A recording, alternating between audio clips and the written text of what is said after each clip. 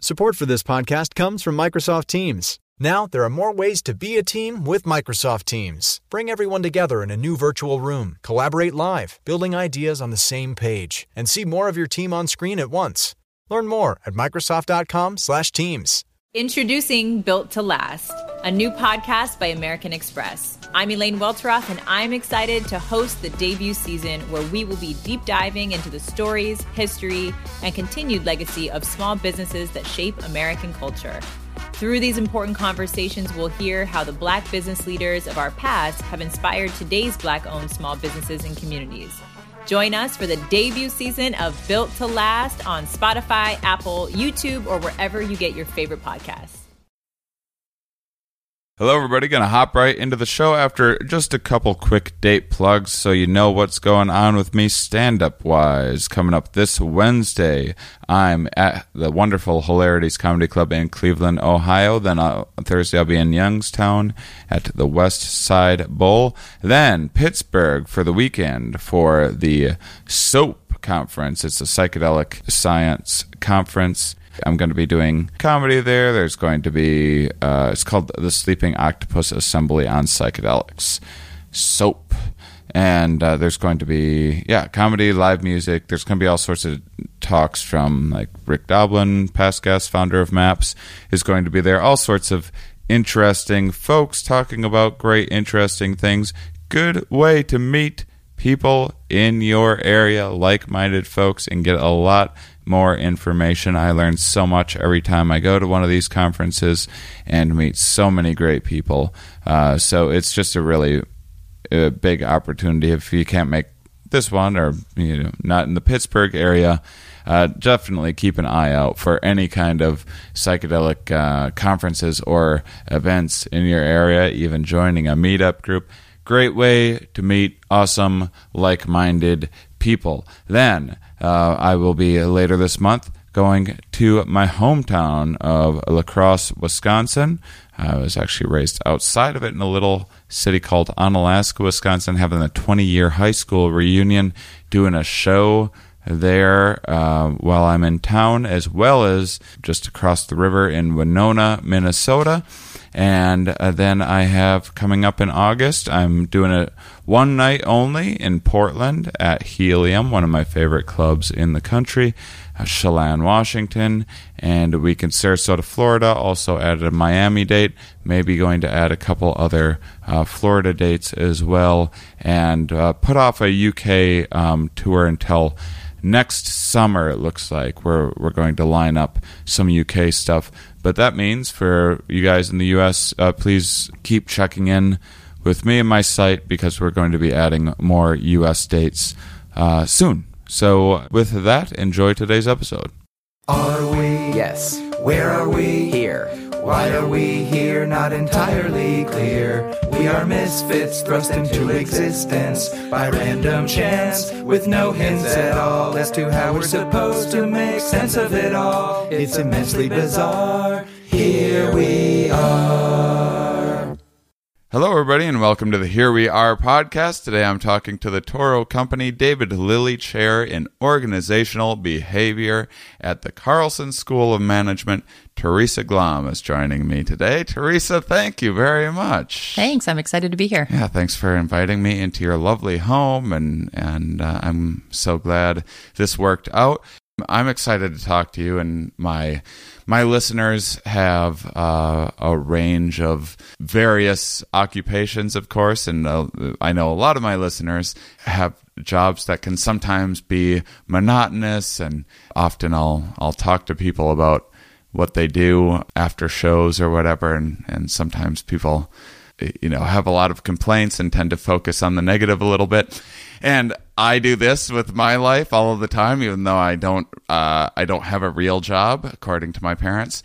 But I sort of remember what having a real job was like, and I'm sure some of your things will apply to my life as well. So I'm excited. I'm excited for my listeners, because you talk about how to make the workplace a better place, how to have a more positive experience in the workplace and that kind of stuff, right? So can you tell us a little bit about your work? Absolutely. One of the things that I think as an organizational psychologist, I've studied workers for a really long time, and I more recently started to look at how workers can actually do things to improve their work lives. So often I think, employees are, they're trying to find a better job or they're trying to move organizations instead of saying, hey, how can I put in place some small disciplines, some small habits to actually make my current work setting more positive, more satisfying, more meaningful. And so that's where my work has been focused over the last few years, really thinking about small things that people can do. I think often we wait for the organization to get better, right? Oh, it'll be better when I have a different boss, or it would be better if, I had more money, or it would be better if I didn't have to do these work tasks. And so part of my message, I think, is to workers to kind of say, hey, what can you do? How can you stop focusing on getting a good job and instead focus on making your job good? And that's not to say that there aren't horrible jobs out there. There are some really, really tough jobs that would be hard to make wonderful and satisfying and pretty them up. But I think for a lot of people, they get really focused on the negative and stuck in, what's wrong with work instead of what can be right with work, and finding ways to bring more meaning and purpose into their work lives. People, it's kind of well known today that people don't just find their first job and stick with it through their whole career, and the amount of time that people spend in a given job seems to be getting shorter and shorter, and people are taking on multiple careers these days. I know I've done that in my life when I had regular jobs, and I've done that in my stand-up career as well. The very thing that you've mentioned, where I'll achieve this particular goal, and then that will be everything, and then I'll be happy, I'll be set after that, and everything will be just fine. It's not right now, but everything will be once I take on this new, start making documentaries, or start this podcast, or whatever it might be, some big change like that. And you're kind of talking about, would you say some of this is kind of mindfulness practice at work? I think some of it is mindfulness practice. I think that's been an area of my research over the last little while. And it's kind of funny how I got into the mindfulness space.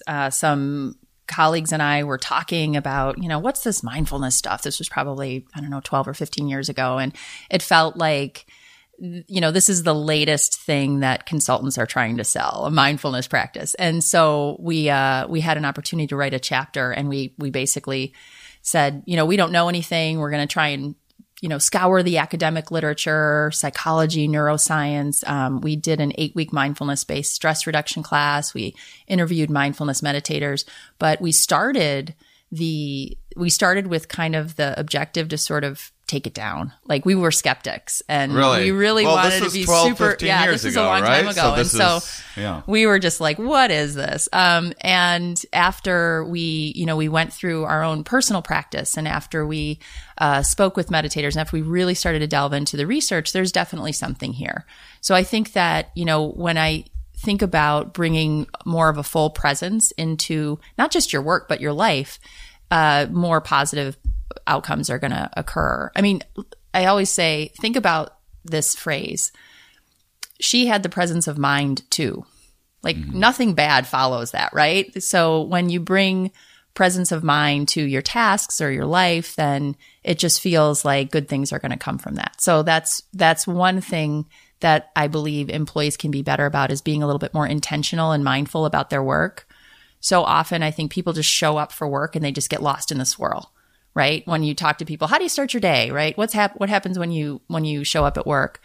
Oh, I'll get a cup of coffee and I'll hop on email, and then I'll, do email for a while, and then, I got to go to a meeting, and then I go to another meeting, and I got to go to the pre-meeting to plan for the later meeting. And people just kind of get sucked into things instead of backing up and saying, you know, how can I structure my day? How can I structure my tasks? What are the things that I should be involved in? What are the things that play to my strengths, play to my passions? And I just think people kind of get sucked in, like, you know, they're just like in a canoe going down the river instead of really thinking about where they're going and kind of bringing more intentionality. And so that's some of the things that I have been trying to get at and research with my work. So many questions. One, as you're talking about people arriving to work and just kind of going on autopilot or whatever, do you think that people are? This would probably be hard to say, but do you think people are more distracted? There's all the talk these days with phones and social media. I mean, now people show up to work and they're logging into Facebook to check out and see what their friends are doing before. Like, I'll just check Facebook for 10 minutes while I'm drinking my coffee before my brain's not working yet anyway. And then they can get sucked into that and before they even start working. And then this is becoming distracting. And then later on, maybe I'll play a couple games of solitaire or whatever it might be. Is that something that you see getting worse in the workplace, or has it always been the case that people have been drifting off and daydreaming and that sort of thing? Well, I think that it has always been the case that people found ways to remove themselves from their work on kind of like a temporary basis. And we would, you know, for decades, we've been talking about this construct of work withdrawal, where people kind of withdraw from their work tasks. And, you know, it used to be, I'm going to go, you know, take a really long lunch, or maybe I'll go, you know, I'll have a smoke break, or I'll go wander around and, you know, talk to people. And so I think there has always been moments where workers remove themselves from their tasks for purposes of work recovery, right? I mean, I'm not saying that you have to like focus and be, you know, all in every second. But so I do think there are these moments where, you know, you can be focused and then go to some other task. And so part of it is this transition. So whether or not it's worse, I think it's different. I think it's different. And I think that some of the technology that we are so accustomed to, that has just become part of the fabric of our work worlds, are just, they really suck us in. And I think that we have to really take control over them. You know, one concept I've been playing with lately, for so long, people talked about IQ, right? Intelligence quotient. Like, that's what's really important. And then people talked about EQ, emotion quotient, like being able to be emotionally aware and socially aware. You know, I think that maybe the next thing is AQ, attention quotient. Like your ability to deploy your attention in meaningful ways, your ability to hold your attention on an object for a period of time and be able to transition your attention when you need to something else. Like, I think that that's going to be a skill set that's really important, this idea of attention quotient. And so that is something that I think if we can be better about that and at least recognize when our attention is not fully there. You know, so often I think we're just in these states of continuous partial attention at work, at home, in life. And if we can deploy our attention a little bit better, I think that's going to be a more satisfying work life for us. Yeah, I mean, even in terms of taking that break and having that, I forget the wording you use, but kind of that rejuvenation. That's, I mean, the classic is just water cooler talk or whatever. You go by the water cooler, and I've never had a job where people collected around a water cooler, but I hear that's a thing. And you know, you talk about the Vikings or whatever. For the listener, I'm in Minneapolis right now. I'm not talking about the ancient warrior, talking about the football team. But this is also a very different experience than checking Twitter and getting angry about whatever is happening in the news or whatever. I mean, the water cooler, you're bonding with coworkers that is potentially, helping out some of your work relationships, right, even though you're not quote unquote, working and focused on a specific task at that time. Whereas now cat videos are maybe brightening your day a little bit, but a good belly laugh is not a bad thing. Yeah. But it's hard to sell that as a kind of productive distraction in the same way that, taking a break and celebrating someone's birthday and having cake or whatever seems like it's a much more meaningful use of that kind of break time. Right. And I would completely agree with you. I think that the work relationships that we have, these meaningful, high quality relationships that we can build at work is one of a primary source of fulfillment and satisfaction at work. To the extent that you can, use moments of recovery as opportunities to deepen social connections at work, I think that's a great idea. And I do feel that, there has been some research that suggests that people are becoming more disconnected, not just at work, but also just in general. Yeah. So in this, this time where we're all super connected, we're actually really disconnected. And I mean, social connection, that's why we're here, right? And so if we're thinking about how to take, how to build these relationships and deepen this connection, I think some of these things really work to isolate us instead of bring us together. So the workplace has changed dramatically over the last, say, 100 years. Indeed. Even more dramatically over the last few hundred years. But there's some of these, some of the things of workers' rights having breaks in general was something that wasn't necessarily the employers being like, I'm going to be nice today and give my workers a break. It was that workplaces noticed an increase in productivity when you let people, say, eat lunch or take a break or whatever it might be. And as you mentioned, you approached some of this mindfulness stuff as 15 years ago, this was a bunch of like hippie nonsense, and now it seems like everyone is talking about this, increase in focus and productivity, and you hear about these Google workplaces where you go and play in a ball pit or something or other. I'm imagining what the Google workplace is, and I have no actual idea. But it always sounds fun when I read about it. And I have been out there to visit, and it's pretty cool. Really? Yeah. Tell me about it. No, it's pretty cool. I mean, they have.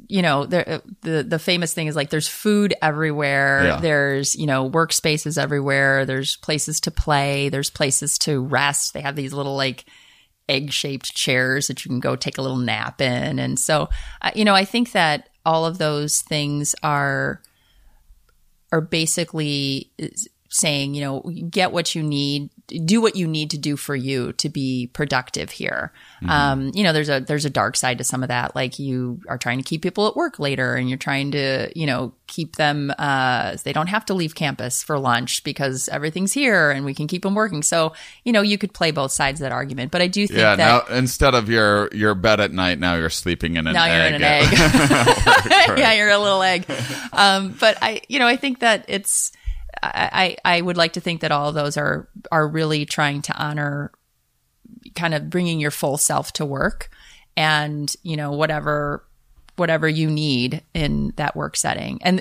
Google was definitely, they have they've been very influential in kind of the mindfulness at work space. But I think that, one of the really early adopters of mindfulness at work was actually here in the Twin Cities, General Mills, which is not this, flashy tech company, but they've been doing mindful leadership for, decades. They've really had a large mindful leadership practice at General Mills for a really long time. But I think, the whole idea of mindfulness and bringing more focus, I believe that it does bring task focus, but one of the things that my colleagues, Joyce Bono and Michelle Duffy, and I, when we were doing these interviews with mindfulness meditators, we were struck by people telling us about how it changed their relationships. We went in thinking people are going to say they're super focused on their tasks and like they're getting more done and they're super productive. We didn't really hear much about that. What we really heard was how it changed their relationships at work and how, it helped how they managed conflicts or how they were able to take someone's perspective that they see something a different way. And so that's actually something we're working on now, is really exploring the role of mindfulness in improving social relationships at work. I wonder how it's just the world is changing. So if I picture 5-10 years from now, I'm going to walk by a construction site and there's going to be all these like tough guy construction workers out there like doing yoga and sitting there doing their ohms and that sort of thing. But that is that's an important point in terms of improving social relationships. And this is a lot of people have a very difficult time balancing family life and work relationships as well. Is there any in terms of specific studies that you're doing? How do you go about studying people's relationships at work and how coworkers' relationships affect them? What are you doing? Like surveys? Are you?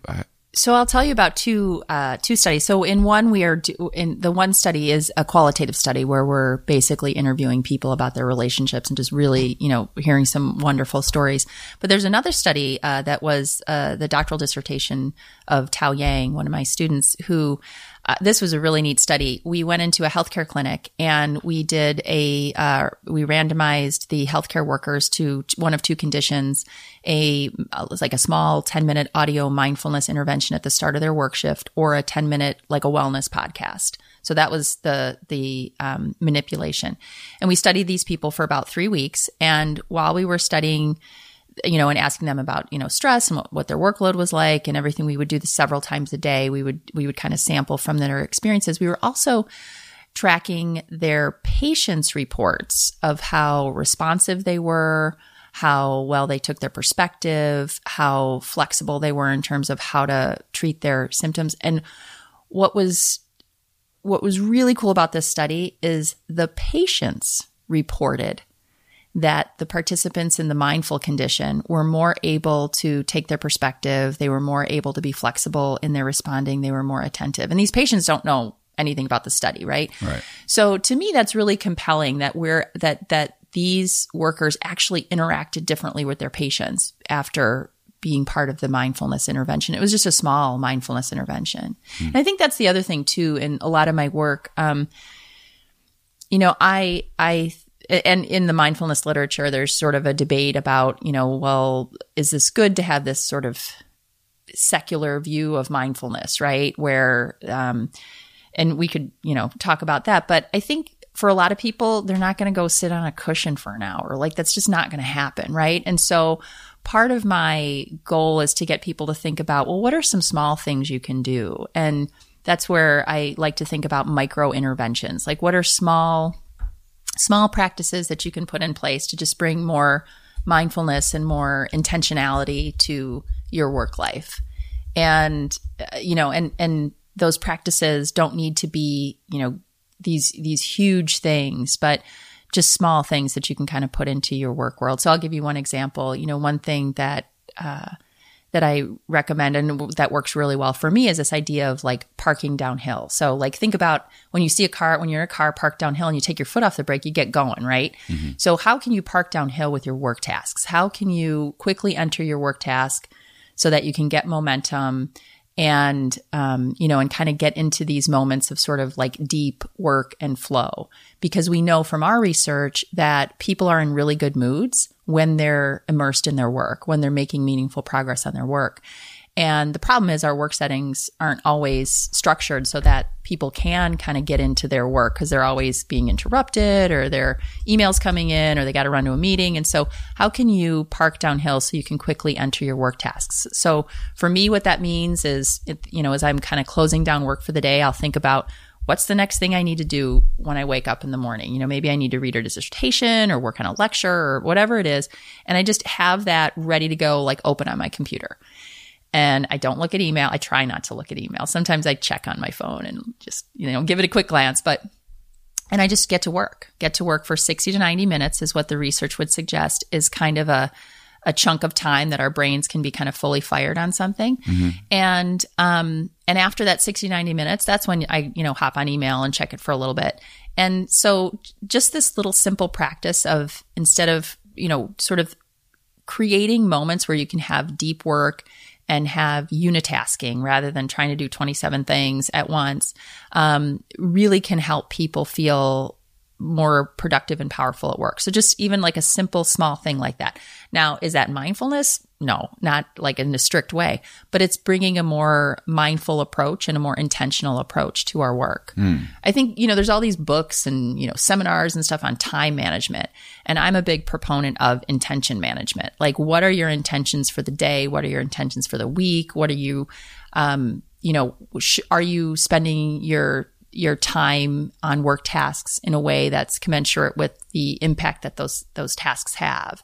So, so often I think we spend a lot of time, maximizing our effort on something that isn't super important. It might just have to get done, right?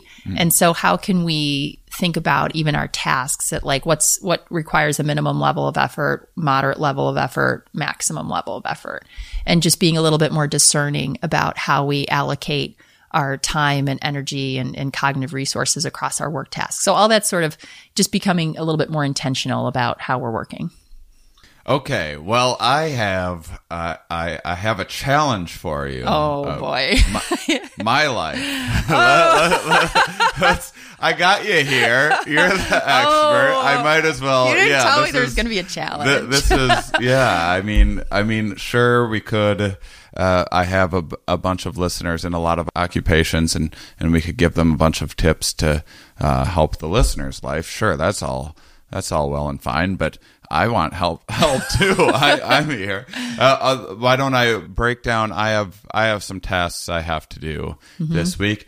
I'm a guy. I have trouble getting started. I like to just be like, well, reading is productive. I'll read this book. I'll do that because that's the more enjoyable of the tasks that I have to do. I'll often wake up at say 9, 10 a.m. or something like that. I have shows at night, and I'll be like, well, my brain doesn't work that well until noon anyway, so I'll kind of wait to get started until after that time, and maybe I often will. What do I do? Check Twitter or emails or something in the morning.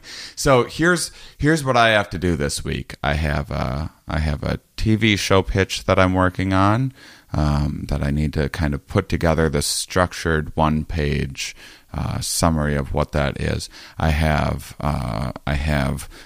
one podcast each day about while I'm here that I have to hopefully spend a few hours researching each guest. That may not be possible this week with the shows that I have, but that's the ideal.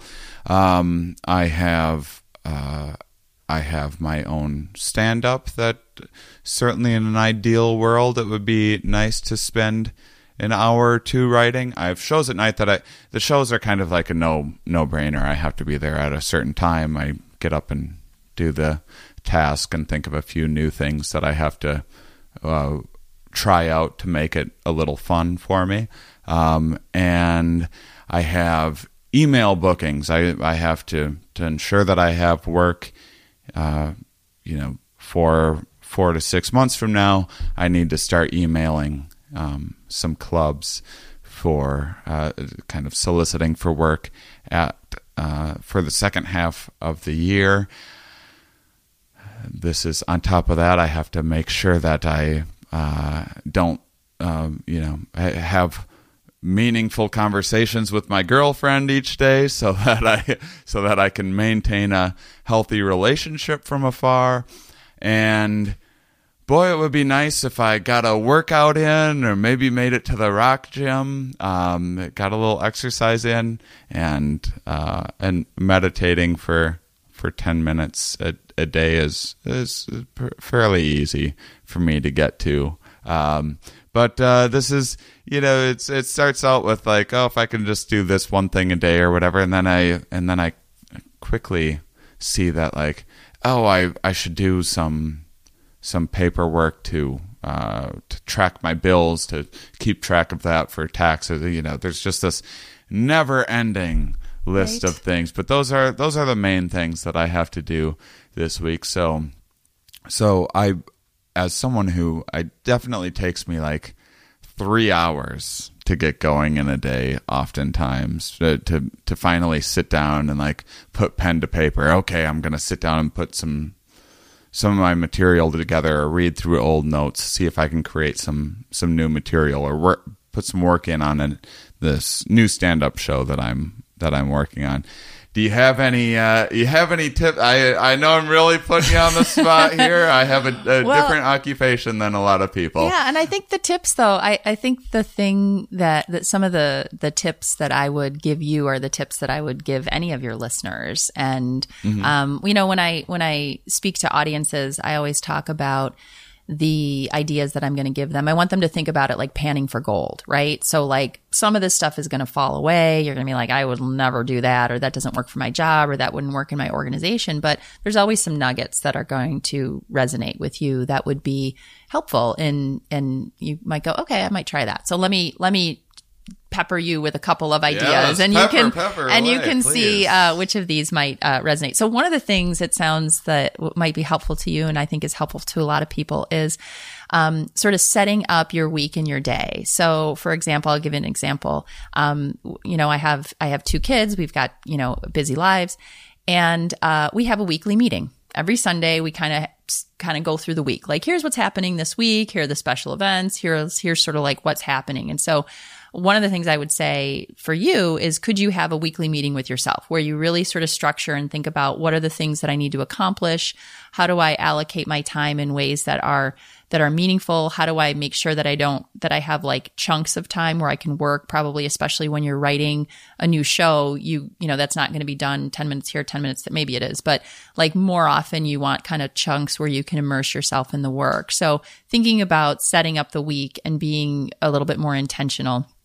And then thinking about even breaking that down on a day level. So I know an executive who she has like a 10-minute meeting with herself every morning, and she sort of goes through her day and thinks about what she needs to get set up, what she needs to accomplish, anything how she might structure something. Okay, I need to make that call. I'm going to do that here, and just really intentional about how she's sort of spending the time. So I think some of it comes into planning, and depending on how you operate with a calendar, I think so often people will say, yeah, I'll do that project, or for me, I would often get a request, hey, can you read a paper for me? And I'd say, sure, I'll read a paper. But then that person would, reach out a week later and be like, hey, how's that coming? I never put it on my calendar. So it never happened. And so boy, that's my life. I'm one of these live and die by my calendar. So when something lands in my inbox, I don't let it sit there in my inbox. I will go to my calendar and say, okay, let me put a couple of hours,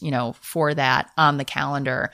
And then I'm blocking my time. And then I know I can read that paper for you, but it's going to be 2 weeks or 3 weeks, just because the way the schedule is. So those are some things that are more around thinking about your intentions and thinking about how you manage time. I have never done any of those things.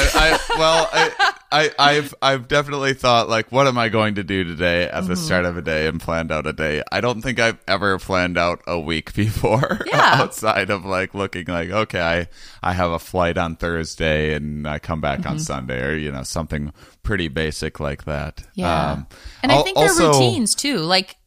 I don't know if there's for me, I try to think about how to make my work less fractured. So I'll have days where I am jam-packed with meetings, and those are my meeting days, and I just know that I'm not going to get any writing or research done. And then I have other days where those are my days where I strictly work on my own research and writing. And, one semester it was Fridays. So I would call them Science Fridays after the NPR. Those are my Science Fridays. And so structuring days and times like that, where you can kind of get into a routine and a cadence, and you kind of know how those things are going to go, is also, I think, a really helpful habit to have. And also, if you can think about triggers to get into the work. So thinking about where you work best. So it might be a home, it might be a coffee shop, it might be a library, but thinking about how to cue yourself. And, for me, it'd be you like, aren't going to tell me I have to get out of bed, are you?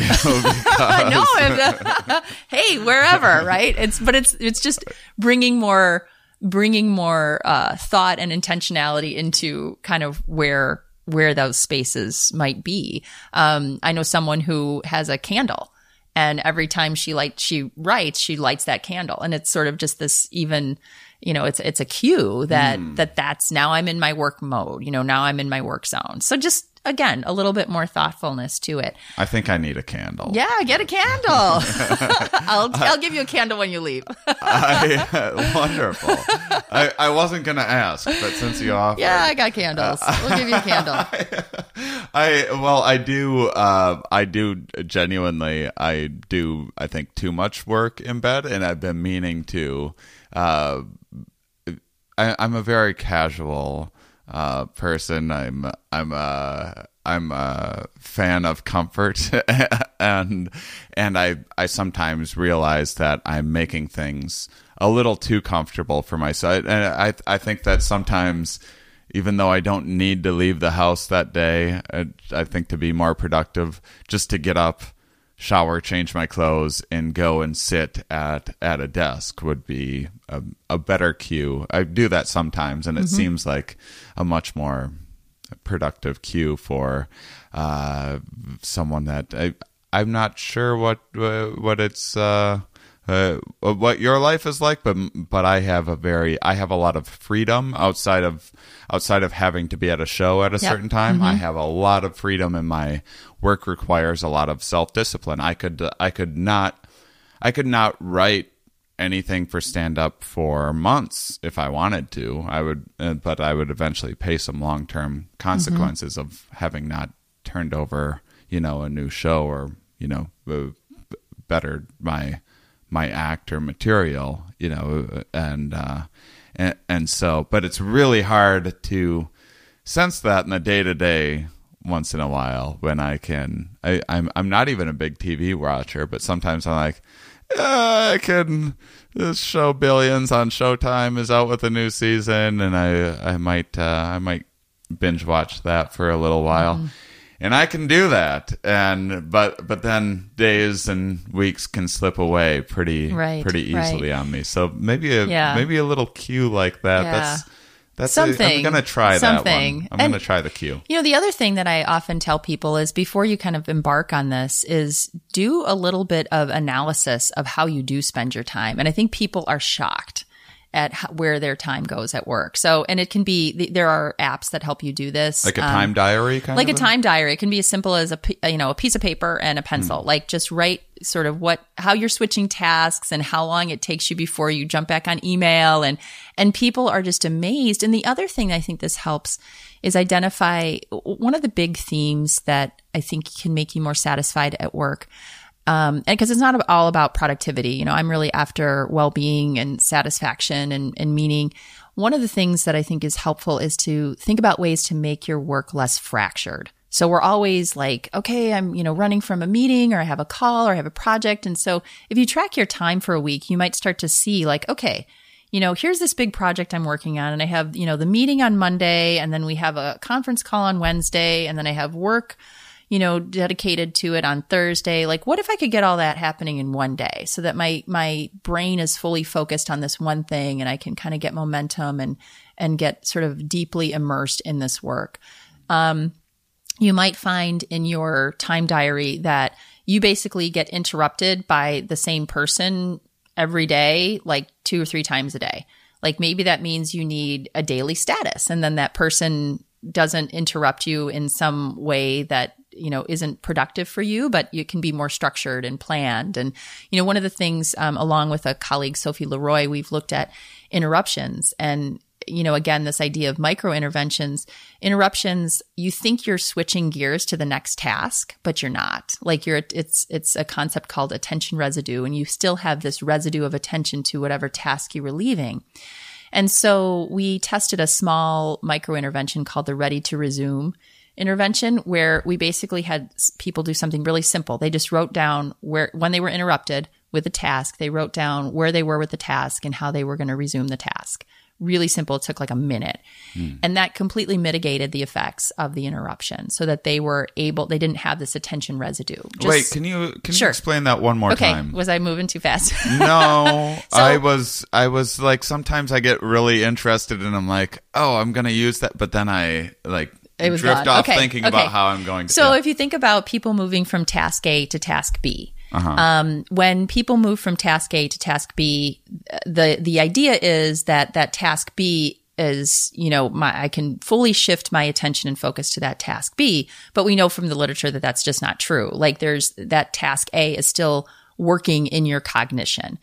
And so what Sophie and I did was we had a study where during that interruption, during that transition, the participants simply noted where they were and how they were going to be ready to resume that task A. And so cognitively, they were able to kind of close that door to that task so it wasn't still working for them as they shifted their attention to task B. So just a little simple practice like that of how you're going to resume the work would be helpful as well. So if you're working on something and you got to go to a meeting, making a couple notes to yourself about your next steps. There are stories of famous authors who will stop writing in the middle of a sentence because they know exactly how they're going to re-enter the work. So again, it's all kind of about sort of the transitions and how we can think about, bringing, transitioning tasks in a way that's more intentional than just kind of like, okay, I'm on to the next thing. Yeah, I'm going to have to use that parking downhill metaphor more in my life. I like to think that there's someone in your life who interrupts you a lot, that you're hoping they're listening to this episode and you're giving them a subtle hint, Frank, if you'll stop calling me with your to-do list. Well, the other hint I always give people, and I have no research on this, but I always say if someone is interrupting you in person and they're like coming into your office space, stand up. Because you're signaling to that person, like, we're not going to have this lengthy meeting at a time that's super convenient for you. Like let's figure out what we need to do. And it sort of signals to that person that it's an interruption. Now, obviously you can't do that all the time, but it's another way to sort of deal with some of these, a small little way to deal with some of these interruptions. I have kept a time diary limited times before. I'd like to again. I'm always intimidated by the idea of it because I'm always I think I can be a little hard on myself sometimes, or maybe not hard enough, as my father would say. But but I think that sometimes. I'm like, oh, I don't even want to know all of the time that I'm wasting. No, you don't. But when there's been times that I've used a time diary, and I found that just doing that made me so much more productive and accountable. Yeah. And I even sometimes I'll even show you here. It's so silly. I have like these little gold stars. In your wallet? In my wallet. Stars. Yeah. Wow.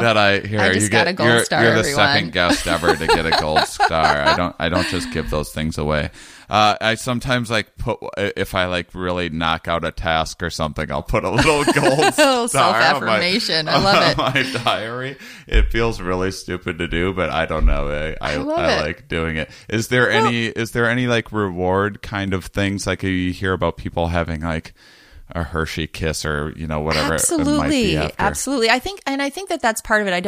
I wouldn't want any of your listeners to go away with the idea that like you have to be focused at work and just hardcore all the time, because I think that if you are, then it allows for all these other other things to happen, right? So if you can be focused at work and leave work and say, I put in an amazing day, then you can go home and, be fully present for other things in your life, right? For times of play and times of recovery and times with, with others.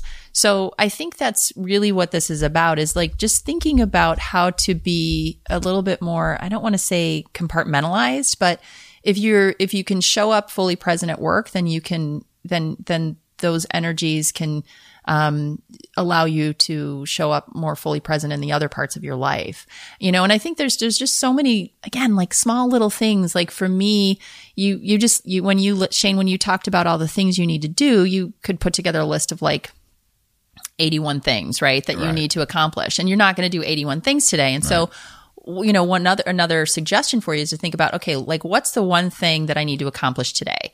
And then I'm going to maniacally go after that like a crazy person. And in between, and if you're in a work world, in between every meeting, I'm going to keep going back to that task. In between, if I only have 10 minutes, I'm going to keep going back to it. Maybe you say, I'm not leaving until I finish this. Or, sometimes that helps me is just to think about, I can't think about the other 86 things that I need to do on my 87, thing list, but I can think about this one thing. Mm-hmm. And if I get that one thing accomplished, that feels good. And I'm able to, feel some sense of satisfaction and reward. And, another thing is sometimes I will say, all right, I'm going to focus on this for an hour. And even like setting a timer, especially if it's a task that I don't really want to do, like I'm not super excited about, I'm just gonna say, I'm going to give this an hour. And at the end of the hour, I'm just going to be done with it. And wherever it is, I'm just going to, finish it up, polish it off, and ship it off. So there's other things I think that we can do to just say, this is something that needs to happen, and, let's make it happen. I can handle an hour. I can do an hour on this. Right. Yeah. Mm-hmm. I have the, one of my business partners, Ramin Nazer, who does the website for the show. And he's great. He makes all these comic books that are like very kind of philosophical, and he has this nice little piece of art of this drawing of a guy on top, and it's like try to do 10 things, you'll do none, and there's balls lying around everywhere. And try to do one thing, and you'll do 10. Mm-hmm. And that is definitely like, once you get that momentum, you get one thing checked off, and you start like, oh, okay, I'm doing things. Look at me. Yeah. And it feels good. I mean, that's what our research would say. Our research would say that, when you're making meaningful progress on your work, it actually feels really good. So I just think we all need to think about how to structure our work setting so that we get more of those moments. There's something that, like, even the easiest task, like when I have to do something, seems to be, I don't know if this is just my naturally rebellious nature or something. Like, if I have to prepare for a podcast, I want to write stand-up instead. If I have to write stand-up, I want to prepare for a podcast instead. Even just doing the intros for this podcast each week, all it is, I have to sit in front of a microphone for a minute, plug my upcoming shows or whatever. It's not hard. There's really nothing to it. And for whatever reason, this is just this intensely painful thing that I have to, like, I don't want to spend the 5 minutes to set up the equipment to think about, the 30 seconds it takes me to think of something to say, and it's such an easy task. I'm like, why can't I do this one stupid little thing? And my editor is sending me emails asking me for the intros and outros, and I mean, what is that? What is up with that? Just I mean, because it makes sense when you have this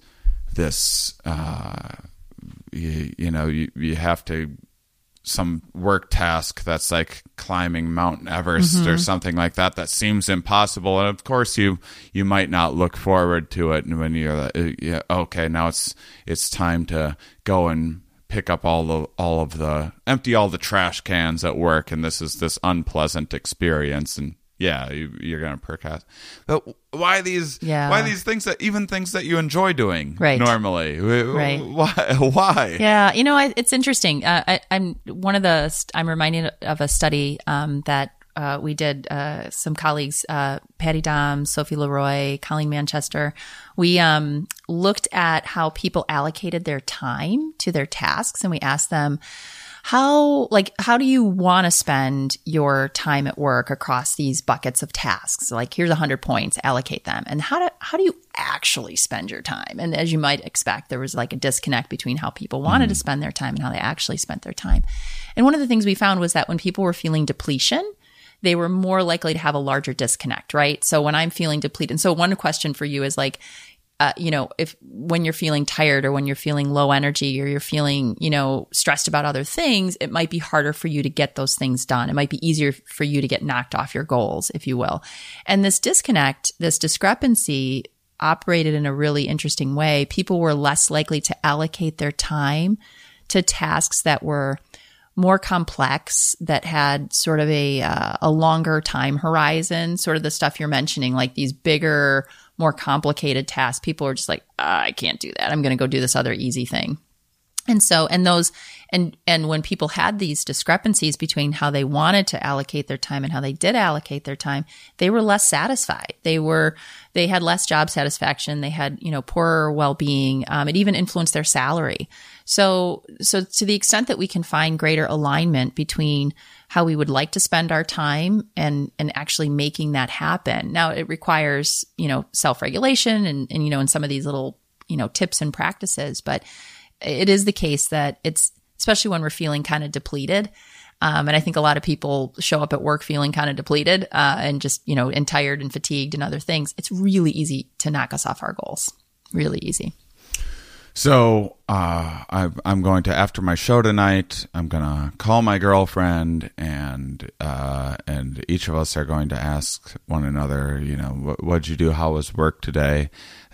In terms of when you go about reflecting on your workday and how things went, is there, because that's a time you're telling yourself a story about the work that you did that day. Is there any research out there in terms of the story that you should try to tell yourself, what you should focus on, focusing on, some people just are like, well, there was a traffic jam on the way to work. It ruined my whole day.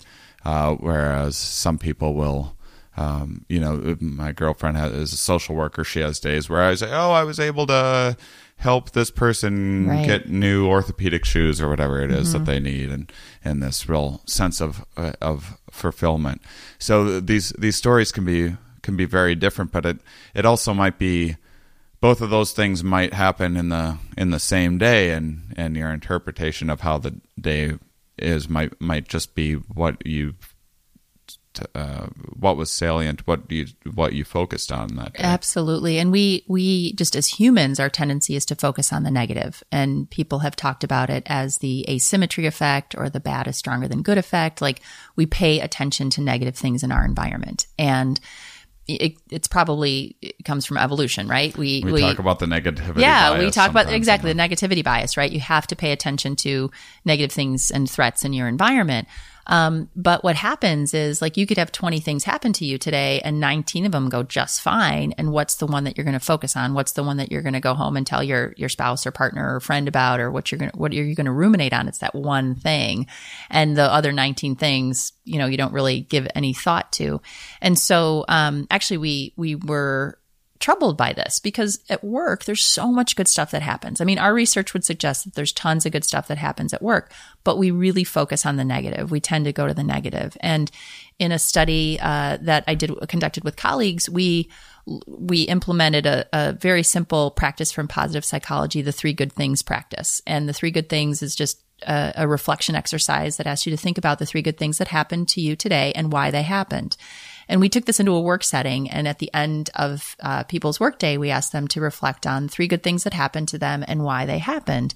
And, we heard great stories, we heard great examples, but what we were really interested in is whether or not this simple practice would have well-being benefits, and it did. So when people went through this intervention, they had less stress in the evening, they had fewer physical complaints like headaches and backaches. They had fewer mental complaints like difficulty concentrating.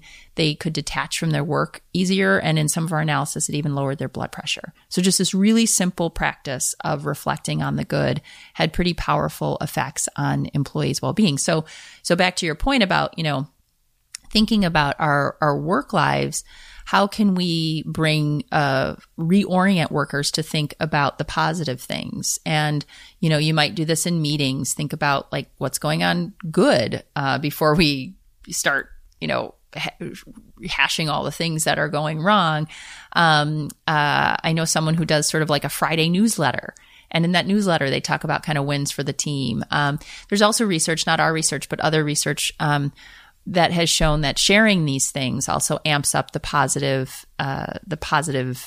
good stuff that we get from reflecting on these positive experiences. And so I think that's one thing that if we can, because we really have to work against the negativity bias. It's so strong. Mm-hmm. And so if there's practices and principles that you can put into place. So for me, I have a stack of good things journals, and I do this practice. Most of them are good things or funny stories, things my kids said or did, and then when I look back years later, I have to say it's one of the most fun things to do, to sit on the couch and read some of these stories with the kids.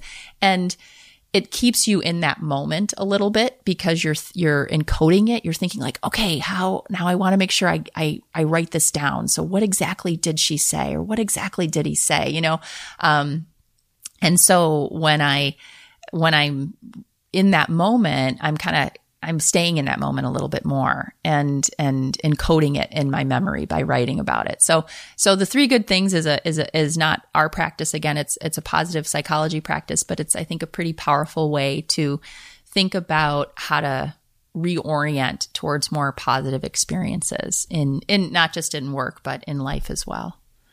So I can do this not just for myself, but perhaps I can prime this out of my girlfriend. I can ask her what was something positive that happened today. Yeah, and I think you said she's a social worker. I think one of the things that's that our research has also shown, and other research as well, is that if you can have these pro-social links to your work, it's very meaningful, right? So sometimes with workers, there's not like a clear line of sight between here's the work that I do and here's the benefit to other people. And social work, there's a very clear line of sight between I'm helping people, right? But I think about a local company like Medtronic. Medtronic makes medical devices. And, if you're like an accountant at Medtronic, you may not think about the work in a way that touches people's lives every couple of seconds, right?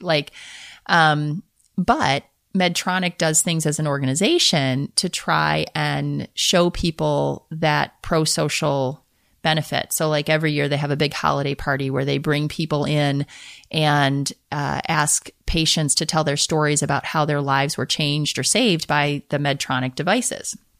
I've never attended this event, but I'm told by others, like, it's so moving for people. And there's just like people are crying and there's tears because they get like, I'm part of this. And so to the extent that we can think of ways to connect our work and who benefits and see that, that's another way, I think, a path toward greater satisfaction and meaning at work. So, I think when I think about my research and I think about kind of the themes and what we should do, I often talk about our family motto. The family motto is kind of my research pillars: work hard, have fun, choose kind, be present. Work hard, have fun, choose kind, be present. And it's something that, I say when I drop off my kids, Andrew and Catherine, every day. I say, work hard, have fun, choose kind, be present. And they say it back to me. And we go about our days in this really intentional way. And it wasn't until much later that I thought about this as like, wow, that's my research. Like, that's how I think about how to improve people's work lives. It's about working hard and getting immersed in the work that you do. It's about having fun and, finding the positive things in your work environment. It's about choosing kind and figuring out how to connect with others at work. And it's about being present and being present for those work tasks. And so, I think a lot of the activities and little kind of life hacks, micro interventions fall in those buckets. That is a perfect time to end. And I'm also not going to end there because I have one more question. Okay. Because it's going we'll to edit it. Just move it around. It's going to weigh on my that okay. was just like the absolute perfect closing, and I'm really going to be an unprofessional host and ask now a hard pressing question that is maybe a little toward the negative, cynical side. What if someone's listening and they have their job? They're going into their job today at their hip coffee shop that they're gonna punch into work, and there's a line a mile long, and they're just gotta get right to steaming those lattes, and they don't have a free second, and they're just steaming lattes and putting these horrible pre-made sandwiches in their little oven/microwave things, and putting them in the paper wrapper and passing them off as a decent meal. And this is just it's all consuming. Constant, You don't have time to think of. Is there anything for a task like that? I think I would circle back to thinking about the kind of the human element and the human connection, because I think, so often when you do go into a coffee shop, there are those relationships that get built, or there are those moments where you're actually, part of someone's morning, or part of someone's, they haven't seen their friend in a while and they come in and they get coffee, right? And so how do you kind of reframe or kind of craft your cognitions about the work that you do in new ways? So it's not just, tossing the bad breakfast sandwich in the microwave. You're helping to create an experience for people that, because they're coming to your coffee shop. Now I don't want to make it seem like, I don't know, brainwashing or something like, and taking a crummy job and making it good. But I think that there are moments where people can connect with others in a setting like that. And there are moments where you can say, the work that I'm doing is important to people and it is valuable. And part of it's on us as people who go and get coffee to have that connection, right? One of the things I often tell my kids when we go out to dinner or something like that, I will ask them, what color eyes does the wait person have? Oh, man, that is a tough one. That's a tough one, right? Because so often we're just in our own space. And so even just something simple like stopping and asking in a genuine, authentic way, how is your day going? And so, I don't know, that maybe puts it back on us a little bit. But I think that back to kind of why we're here on the planet, connecting with others and recognizing the impact that we might have on one another's lives. Well, happy Barista Day, everybody. Yeah. Figure out. Yeah, that's a good challenge for all your listeners. Next time you order a cup of coffee, see if you can detect the eye color of your barista. Well, you crushed that question.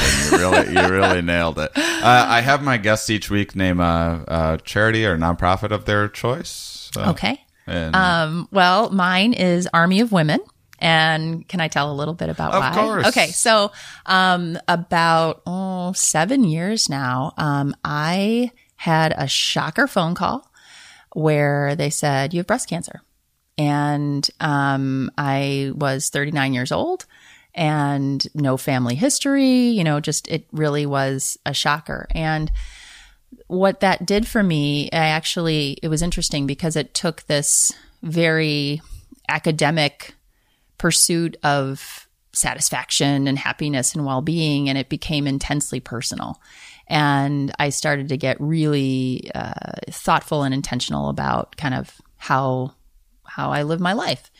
And I remember during that time, a colleague said to me, or I said to a colleague, like, gosh, this is crazy, but I'm so less stressed having cancer than when I just am normally at work, because like everything fell away. Like I didn't spend time on stupid things. And like, and my colleague looked at me and she said, that is really effed up, And I thought, yeah, it kind of is. Like here I am, this researcher who studies well-being and stress and other things. And I needed cancer, like to tell me to get a little bit more, intentional. So anyway, so that experience has, shaped how I live my life, how I think about work, how, the outreach that I'm trying to do in bringing the scholarship and these practical disciplines to audiences.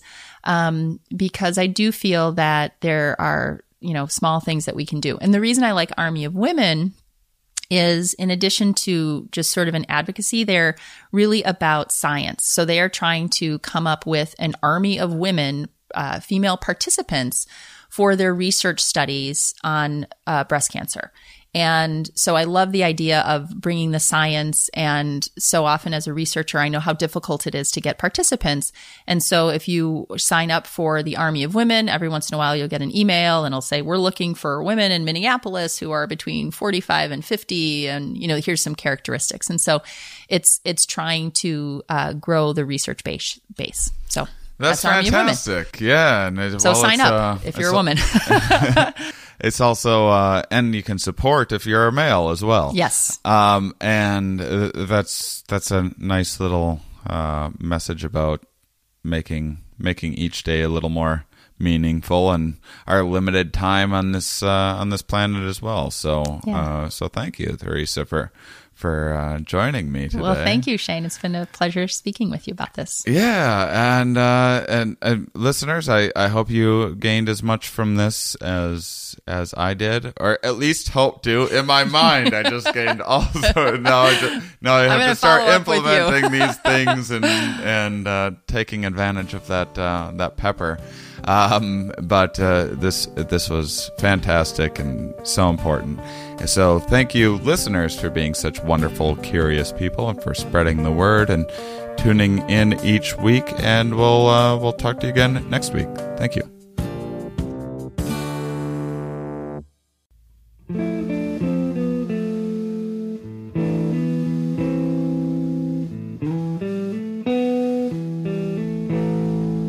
Next week on the show, I'm talking with Associate Professor of Psychology and Computer Science at the University of Minnesota. Paul Schrader joins me. We have a terrific conversation about the future and artificial intelligence, what artificial intelligence, but computer science, computer programming, what they can tell us about how our own minds work, about what limitations and possibilities we might have within our own minds, what possibilities for artificial intelligence there might be in the future, what hurdles we're going to have to overcome, pros and cons, what jobs in the future are going to be safe from the immediate technological advances. And we just packed so much into a very, very short conversation. It's a regular episode, but just so much content in just like 50 minutes time is incredible. I think you guys are going to love it. I'm hoping to have lots more conversation about things like artificial intelligence, about things like the future and our human trajectory as the show continues to move forward and go into the future itself. Fascinating stuff. Wish I knew more about it, and now I get to by seeking out knowledgeable people like Paul Schrader. Make sure and tune in for this one next week. And also, if you're interested in the Jamaica Psilocybin Retreat, it is unfortunately fully booked for December now. The Here We Are retreat is fully booked. In fact, all of the retreats, unless Eric with Myco Meditations adds some, are booked for the year. And so if you are trying to still sneak into mine, maybe send an email. There might be a dropout or a space left for one or two more if you beg and you plead. But I have decided to sign on as a facilitator for a retreat early next April. Those dates will be confirmed very soon and on the Myco Meditations site. We're not going to call it a Here We Are retreat, just because the way it's been working, there's been a decent number of Here We Are listeners, but then there's just been other outsiders interested in the retreats open to the public as well. So I don't want to make anyone feel excluded, and I have people who know me from my many psychedelic kind of conversations on podcasts like Pete Holmes and Joe Rogan and Duncan Trussell and that sort of thing. So the idea is we're going to try it without booking it as a Here We Are retreat, just booking it as me as one of the facilitators and an entertainer there as a bit of a bonus for people interested in that retreat. And that way people don't have to feel obligated to be up to date with all of everything that I do in this podcast. So just a quick update for you. But if you are interested in checking out a retreat, again, Eric at Myco Meditations does at least one a month. So there's going to be a lot of possibilities for 2019.